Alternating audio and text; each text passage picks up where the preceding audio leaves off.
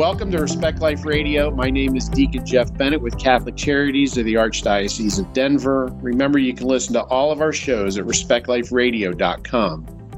Coming up is the first of two parts from the 2021 Gospel of Life presentation in Colorado. The title of the talk from Kathy Roos is Parents Fight Back, Radical Sex Ed in Schools. Sometimes I start my talk with greetings from Fairfax County, Virginia, where we conduct psychosocial experimentation on children without their parents' knowledge or consent. I don't know if news has gotten out this way about some of the stuff that's happening in Fairfax and Loudoun County, but I'm going to cover it a little bit. But it's happening everywhere, and I know that you've had a lot of trouble here in Colorado, so let's get to it. So I have to confess that I didn't know a lot about what was happening in my public school because my daughters go to Catholic schools. They go to a lovely Catholic school run by Opus Dei called Oakcrest, and we're so blessed. So I really wasn't paying attention until I heard on the radio that my school board had voted 11-1 to let boys in the girls' bathroom. That got my attention. That got me to start going to school board meetings, and that's when I learned that right down the street, a spiritual battle was raging over the bodies and souls of the next generation, and the sexual left was winning, and the other side, my side, wasn't even on the battlefield. But I am convinced, thanks be to God, that that is about to change. The first thing that you have to know, and that very few parents know, is that sex ed is not really about sex ed anymore. This is SIECUS, the Sexuality, Information, and Education Council of the U.S. It has its roots in the horrible, evil Alfred Kinsey, if you know anything about Kinsey. So SIECUS recently rebranded itself after 50 years. And you can see its new logo now at the bottom, Sex Ed for Social Change. That's what it puts on all of its products, Sex Ed for Social Change. Well, what does that mean? Well, it means, according to their literature, sex ed is a vehicle for racial justice. Sex ed is a vehicle for creating a generation of people who affirm each other's sexual identities. Sex ed is the way to, quote, shift the culture on LGBTQ equality, on white supremacy, and on reproductive justice, which we know is a euphemism for abortion. Today's sex ed is about politics and power. These powerful political groups that are pushing, what they are pushing is called comprehensive sexuality education. What that is an agenda-driven curriculum that sexualizes children from the youngest ages, promotes the concept of a child's sexual rights and sexual identity. Sex positive and anti-shaming are its watchwords. SIECUS is the industry leader in sex education in America. Whoops, I gotta go back. More SIECUS, lovely. And I say industry advisedly because sex ed is big business today with powerful international players. Here are some of them. Nope, I'll get it right. So these are just some of them.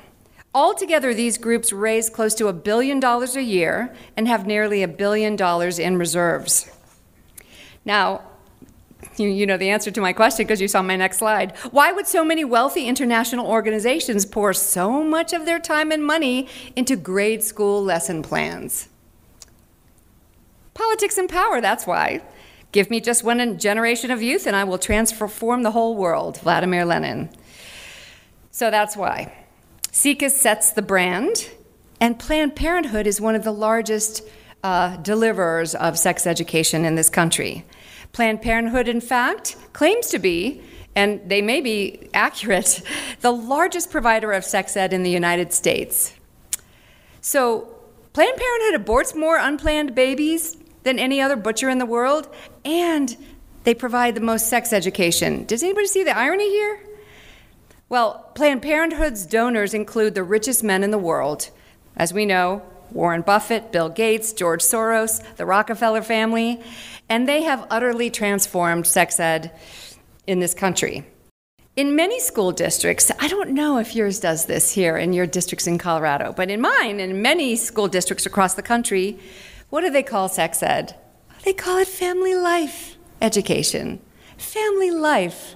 Isn't that lovely? It's just so sweet. And so family life education conjures up something really beautiful, doesn't it?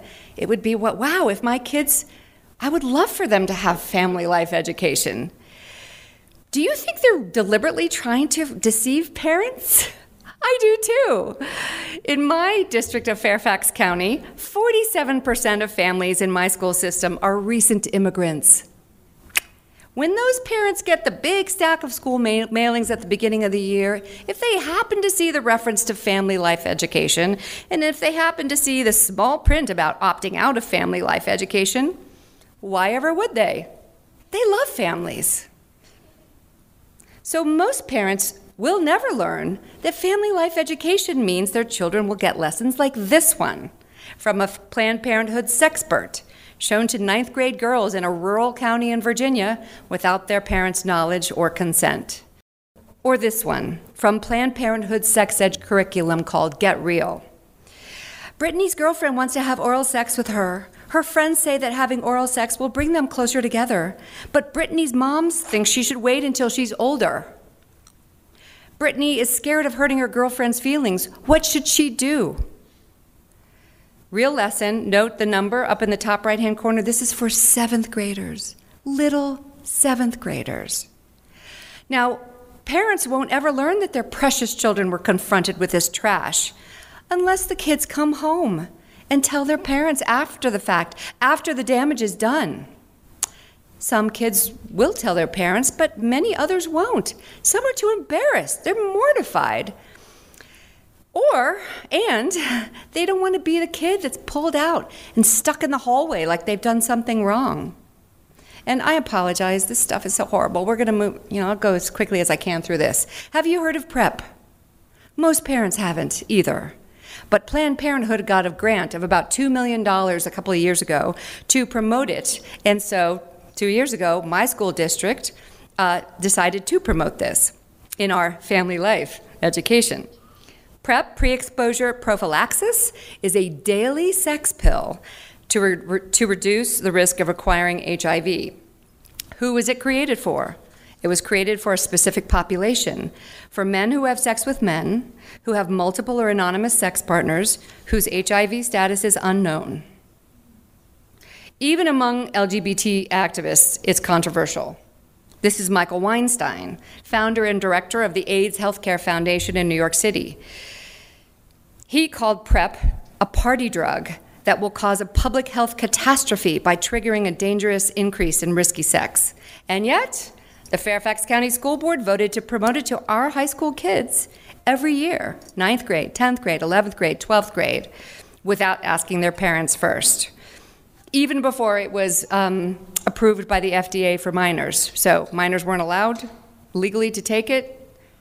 Legally, they're not allowed to be engaging in this behavior anyway, but we promote it every year to our high school kids. Now, what about abstinence? What about abstinence? Isn't sex ed supposed to teach abstinence? Isn't what that's sort of really all about in our view as parents? Well, most states do require that sex ed curricula teaches abstinence, and my state of Virginia requires that as well. But that doesn't mean the people drafting the lessons or providing the lessons are going to be honest about it.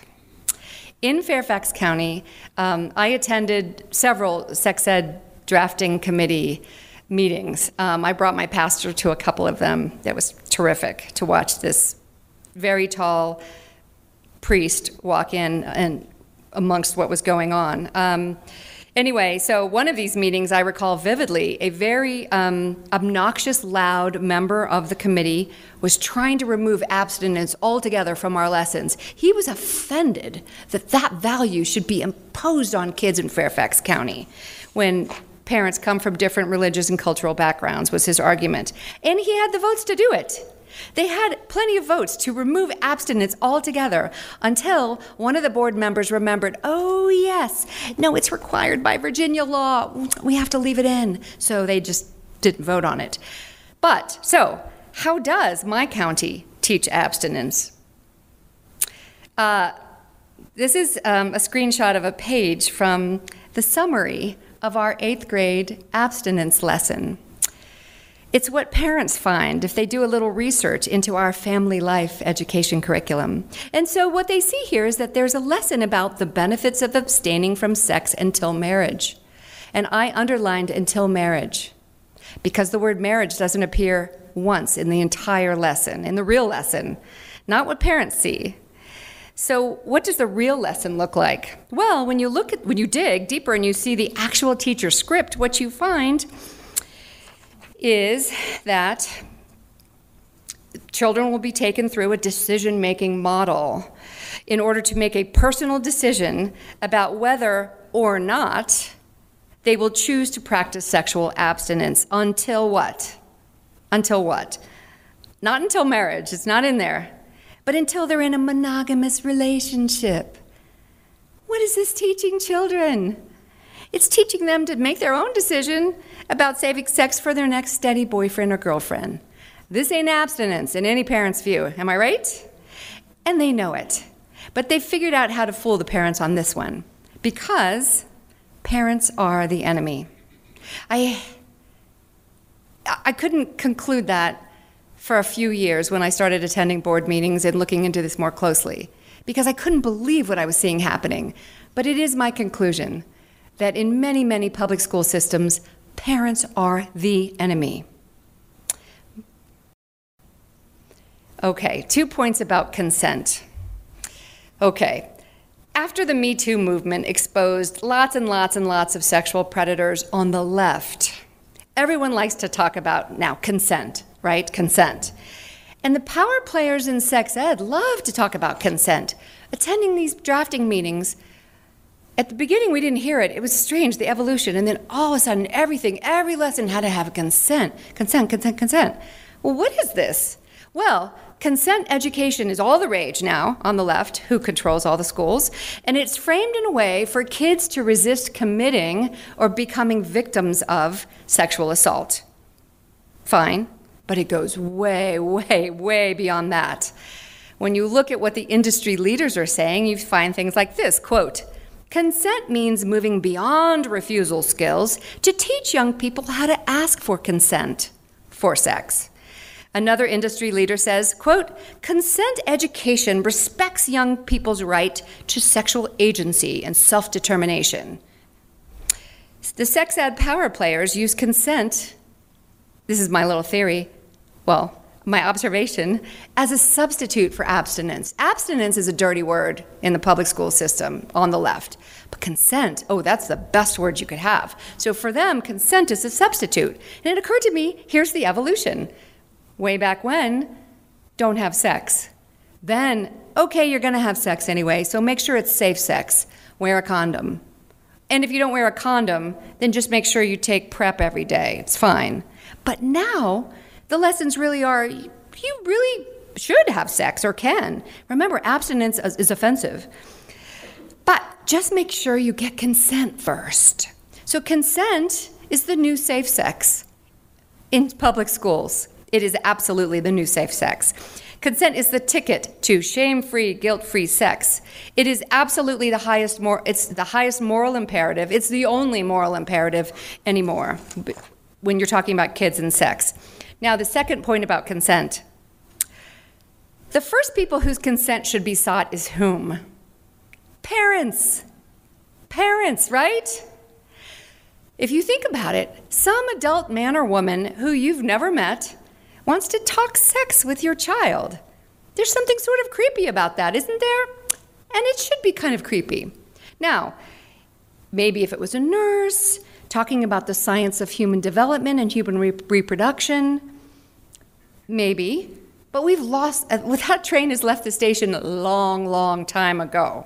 So today we have public school teachers pushing daily sex pills on kids, as I described. Now, in my research, and I've researched, when I was at the Family Research Council, we received lots and lots of information from parents, phone calls, emails, about what they were all struggling with and fighting. And so when I wrote the Sex Ed in Public Schools pamphlet, which you're welcome to take, you'll see examples from all across the country.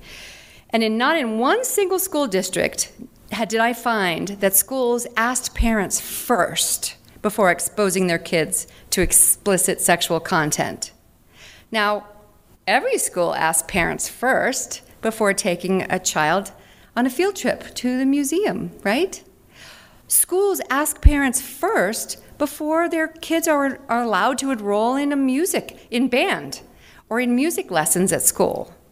But they don't ever ask parents first before enrolling their child in graphic, politicized sex classes that could change their lives forever. My school district in Fairfax County has 80 hours of sex ed per child. That's 80. And what that means is that if a child goes through our public school system, grade 1 through 12, they will receive 80 hours of sex ed. Think about the mischief that can be done in 80 hours and the learning that's not being done in 80 hours. So in my district, like in most districts, the schools automatically enroll every child in every lesson. They never ask the parents first. And when they're challenged on this or begged by parents at school board meetings, please ask us first, they very glibly say, well, there's an opt-out. There's an opt-out, so just opt out. Opt-out means catch us if you can. Opt-out is meaningless. My information is that's what your school districts have here. It's meaningless. Why is it meaningless? Because it puts the burden first completely on the parents. Parents have to find out what's going to be taught, even before they consider finding out how to opt out. So what's going to be taught? Well, how do they do that? Well, maybe they read the lesson summaries, like the 8th grade abstinence summary in Fairfax. No, they would have to dig through hours and hours and videos upon videos to really find out what's going on. So this burden should not be on the shoulders of the parents. And they're calling it now family life. The whole thing is deceptive. Opt-out means catch us if you can. And what opt-out does is provides education bureaucrats. Oh, that's a Freudian slip. Education bureaucrats with the perfect excuse. It's the perfect smokescreen. Because when most parents who are in the dark through no fault of their own don't opt their children out, then the school board gets to use that against parents too. Hey, you Christian bigots, you extremists. Only 2% of families opted the kids out last year. Why would we change what we're doing when 98% of the families like it? I was told that at one school board meeting. That's a big, big, fat, stinking lie. See how it works. So what I say is that every parent should be sent in advance copies of every word of every lesson. No right to review. Right to review is meaningless too. Do schools give parents a right to review the field trips they're going to take their kids on without signed consent? No, of course not. No, schools send parents detailed explanations about where the field trip is going, how long it's going to be, who's going to be accompanying them, and parents have to sign those forms first. No signature, the child doesn't get on the bus, right? Well, that's what must happen with sex ed too. Every single class, no signature, no lesson. But school districts don't want to provide this courtesy to parents because they don't respect parents, because parents are the enemy. Now, a word about school culture. Even if parents do find out what's in sex ed, in the fine print, and figure out how to opt their kids out of every lesson, then it's still not good enough. Because as my friend, author Mary Hassan says, they're swimming in it. The Southern Poverty Law Center pushes public schools today to teach queer history. Yes, this anti-Christian hate profiteer has gotten into the game of lesson planning for our kids, and they have a campaign called Teaching Tolerance to teach history teachers how to put a queer spin on nearly every major event in American history. And in fact, the Southern Poverty Law Center has so much money that they were able to mail a slick best practices guide to every single school principal in the nation, public school principal. And in fact, one came to our little school at Oakcrest, and the front desk clerk said, oh, you'll be interested in this. Yeah, so just contemplate the amount of money you have to be able to do that. Unsolicited, they send it everywhere. And what the guide does is pushes schools to make their proms trans inclusive and shows them how to have a queer school culture. Like having school-wide celebrations of LGBTQ plus Equity Week, which happens in October. It might be happening right now at your schools. This week is celebrated across the country in October, and odds are parents have no idea. This particular mural is taken from, it's a screenshot from a website of a public school in Illinois who does trumpet what they do in October. They boast that kindergartners get transgender story time, that first graders get to make pride flags and practice gender fluid pronouns. You can't really read all these words up here, but it's a collage, and the handwriting looks like it's made by kids, and it talks about the different flags like pansexuality flag and polysexuality flag. And what are the kids told about? What are they told about this? And what are they thinking about this? The really great group Mission America has found over 15 different sex propaganda events that on public school calendars. As you can see, there are celebrations in almost every month of the school year. National Coming Out Day, Transgender Awareness Week, an entire month dedicated to LGBTQ pride. They're swimming in it. But the real game changer, the thing that finally got my attention, is the total embrace of the radical anti-science proposition that biological sex is meaningless. The transgender movement wants to radically change society's understanding of the human person. And as with any revolution, the softest targets always are children. I'm going to, little side note, my husband, Austin, his new book is called Under Siege, No Finer Time to Be a Faithful Catholic. And Lynn, you should have him next year. It's a fantastic book, and he's a great speaker. But one of the things he addresses is the fact how lucky we are to be here right now where God brought us, where God intended us to be. For many reasons, but one reason is we get to participate in the great question of our age. There have been three great questions that would concern Catholics, and really humans. Who is Christ? Big question, dealt with in the past. Some of us wish we could have been there, right? Many of us do. And then another era, who is the church? Huge question, global question. What's the global question? Today. Who is the human person? What is the human person? Who is the human person? This is our question. You great seminarians, you get to be priests in the age when that is the question that the world is struggling with. How fortunate are we? We get to be part of this fight.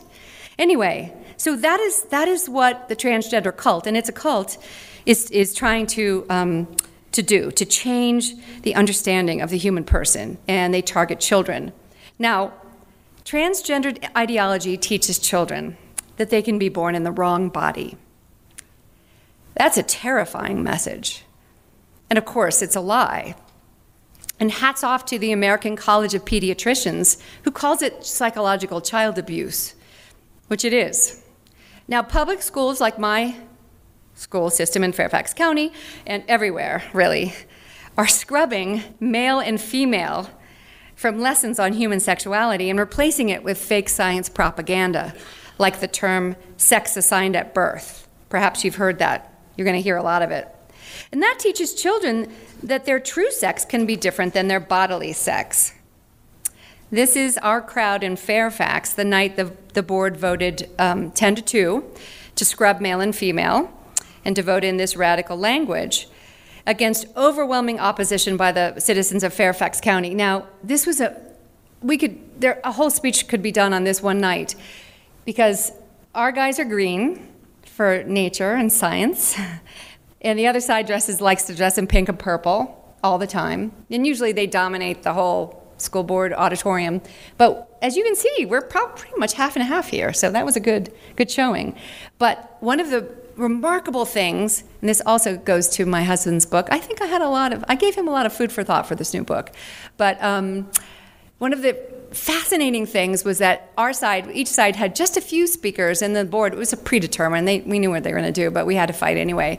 So we had a parent, we had a medical professional, we had a scientist, I think. So, but those were certainly our arguments. And then on their side, one after another, they had religious people in religious, like priests of some sort of religion. They had a couple of them. So, which underscores the fact that what we believe is absolutely rooted in truth and science, and what they are pushing is a crazy kind of new religion with new priests and new dogmas. And part of my husband's book is that there's a new God that we're all been asked to bend the knee to, and that this new God, not new God, there's a new church that we've been, that is hunting heretics, which is us. So you should get my husband's book. Anyway, so that was that night, but we lost, but we're still fighting. Here's the truth. Every child is born in exactly the right body. That is our belief. I recommend you commit this to memory and say it often, anytime you're confronted. Every child is born in exactly the right body. Now, if you don't know the wonderful Dr. Michelle Cretella of the American College of Pediatricians, she's the bravest doctor I know, and she's been out there, tip of the spear, fighting this. And what she says, and I've seen her presentations many times, I love how she says, our bodies declare our sex. Our bodies declare our sex. They are designed to play one biological role in reproduction or the other. There are two biological roles in human reproduction, two roles, two sexes. You've been listening to Parents Fight Back, Radical Sex Ed in Schools from Kathy Roos, who spoke at the 2021 Gospel of Life presentation in Colorado. This is the first of two parts.